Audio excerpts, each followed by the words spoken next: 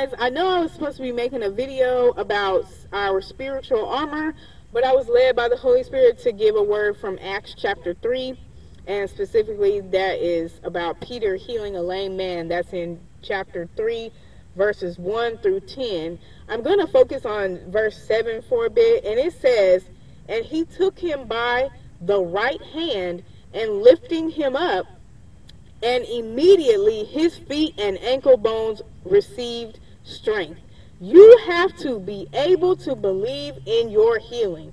That man been sitting outside that temple for God knows how long. And when Peter came upon him, he believed that Peter would be able to heal him. He expected it. It says in verse 5, he expected something from him. When you are expecting a miracle or expecting God to work a miracle in healing you or expecting a breakthrough, you shall receive such thing.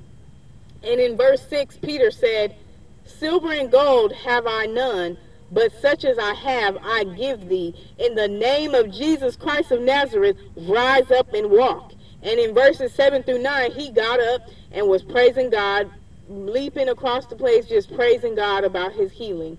Peter went on to tell them, like, okay, it's not because I have power that that has anything to do with it. That man ain't walking because of me, y'all. That man is healed because of God. It don't look, I know it seems like I have power because that's what y'all saw, but that's not how it works. It works by faith. You are healed by Jesus. You are healed by his stripes. You are healed because you truly believe. You are healed. Pick up your bed and walk. You are healed. In verse 16 it says, "And in name through faith in his name has made this man strong, whom ye see and know, yea, the faith which is by him has given him this perfect soundness in the presence of you all." That verse means because of Peter's and that man's faith in Jesus, he was healed. And that's why all those people saw him walking and praising God.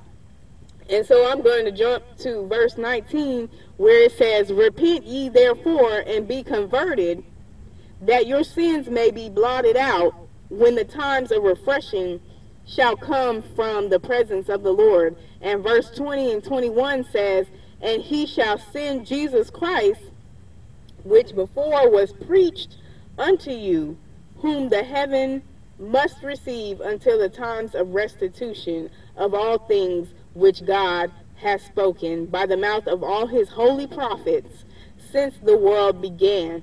We are in a time of restitution, you guys. We are in a time of receiving from the Lord. You don't want to miss out on that time of refreshment when the Lord comes and refreshes those that have been broken, those that have that are needing healing, those that are needing a breakthrough. God is saying that our time of restitution is now. Start working so God can move for you. You will have the work to do. God will move.